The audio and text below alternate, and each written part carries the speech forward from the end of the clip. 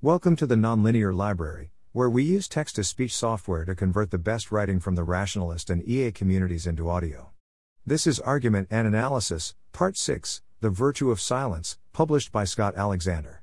Leah Libresco writes a couple of essays, 1, 2, on an ethical dilemma reported in the New York Times.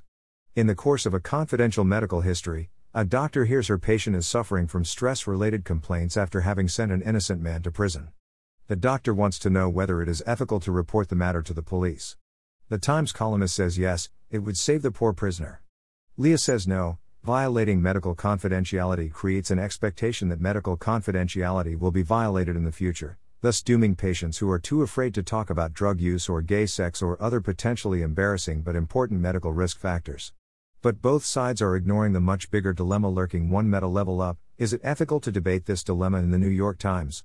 Let's look more closely at that phrase. Violating medical confidentiality creates an expectation that medical confidentiality will be violated in the future.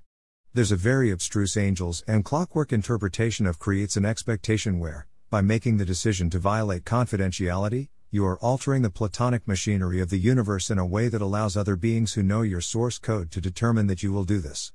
But most people don't have the decision theory to understand this, and anyway most doctors do not publish their source code online.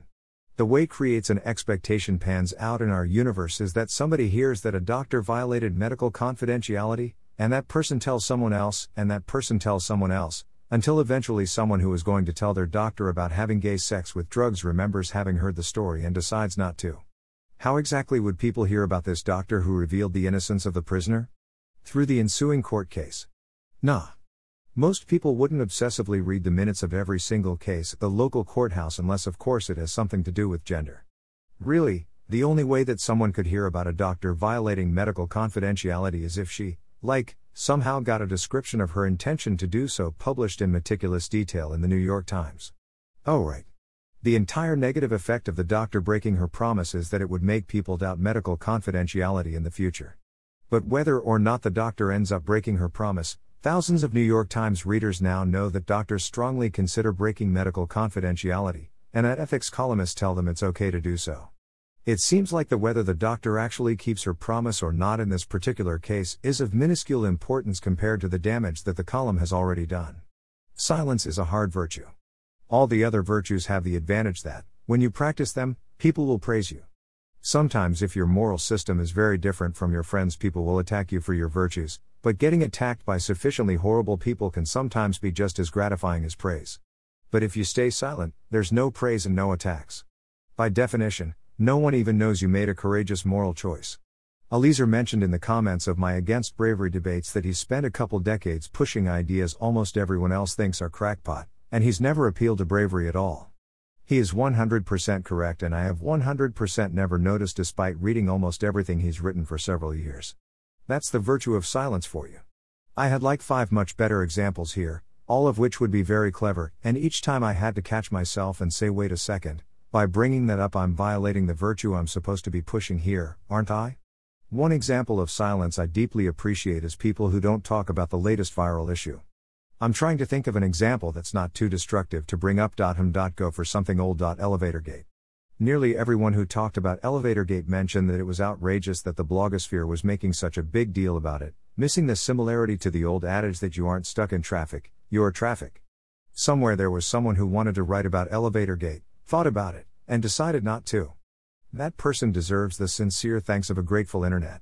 So having made the case for the other side of the confidentiality newspaper meta-dilemma, am I actually pushing the claim that it is a moral law not to publicize information that could have bad consequences?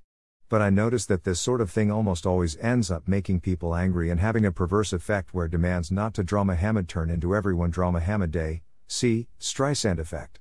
It also sometimes snowballs to the point where not only can you not talk about X, but you can't talk about the demand not to talk about X because that would be referring to X obliquely, and you can't talk about the demand not to talk about the demand to talk about X, until eventually you climb up so many meta levels that you collapse from hypoxia and have to be rescued by Sherpas. Then you get a call-out culture where people try to gain easy virtue points by telling people discussing issues that they should not be discussing them, and other people try to gain easy virtue points by being the brave defender of freedom of speech. And maybe that's useful if it's something like gender where everyone wants to talk about it all the time anyway, But we don't really need to do that to medical confidentiality, do we? Maybe this is one of those rare cases where the word supererogatory might be useful. Yelling at people who talk about violations of medical confidentiality would just lead to our discussions of medical confidentiality being silenced on the front page of the New York Times. And fretting over talking about it with your friends, or publishing a blog article about it, is probably on the moral level of those Janes who walk everywhere with a broom in front of them so that they don't accidentally squash any bugs. But if someone is really concerned about it and wants to be a great person, then yeah, I think writing to the New York Times about it requires a bit of thought. And since I am publishing a blog article about it, virtue of silence is really hard. Let me restore some virtue points by confirming that I will not betray private patient information of this sort if such a dilemma comes up except when legally required. Trust me, I'm a doctor. Thanks for listening. To help us out with the Nonlinear Library or to learn more, please visit nonlinear.org.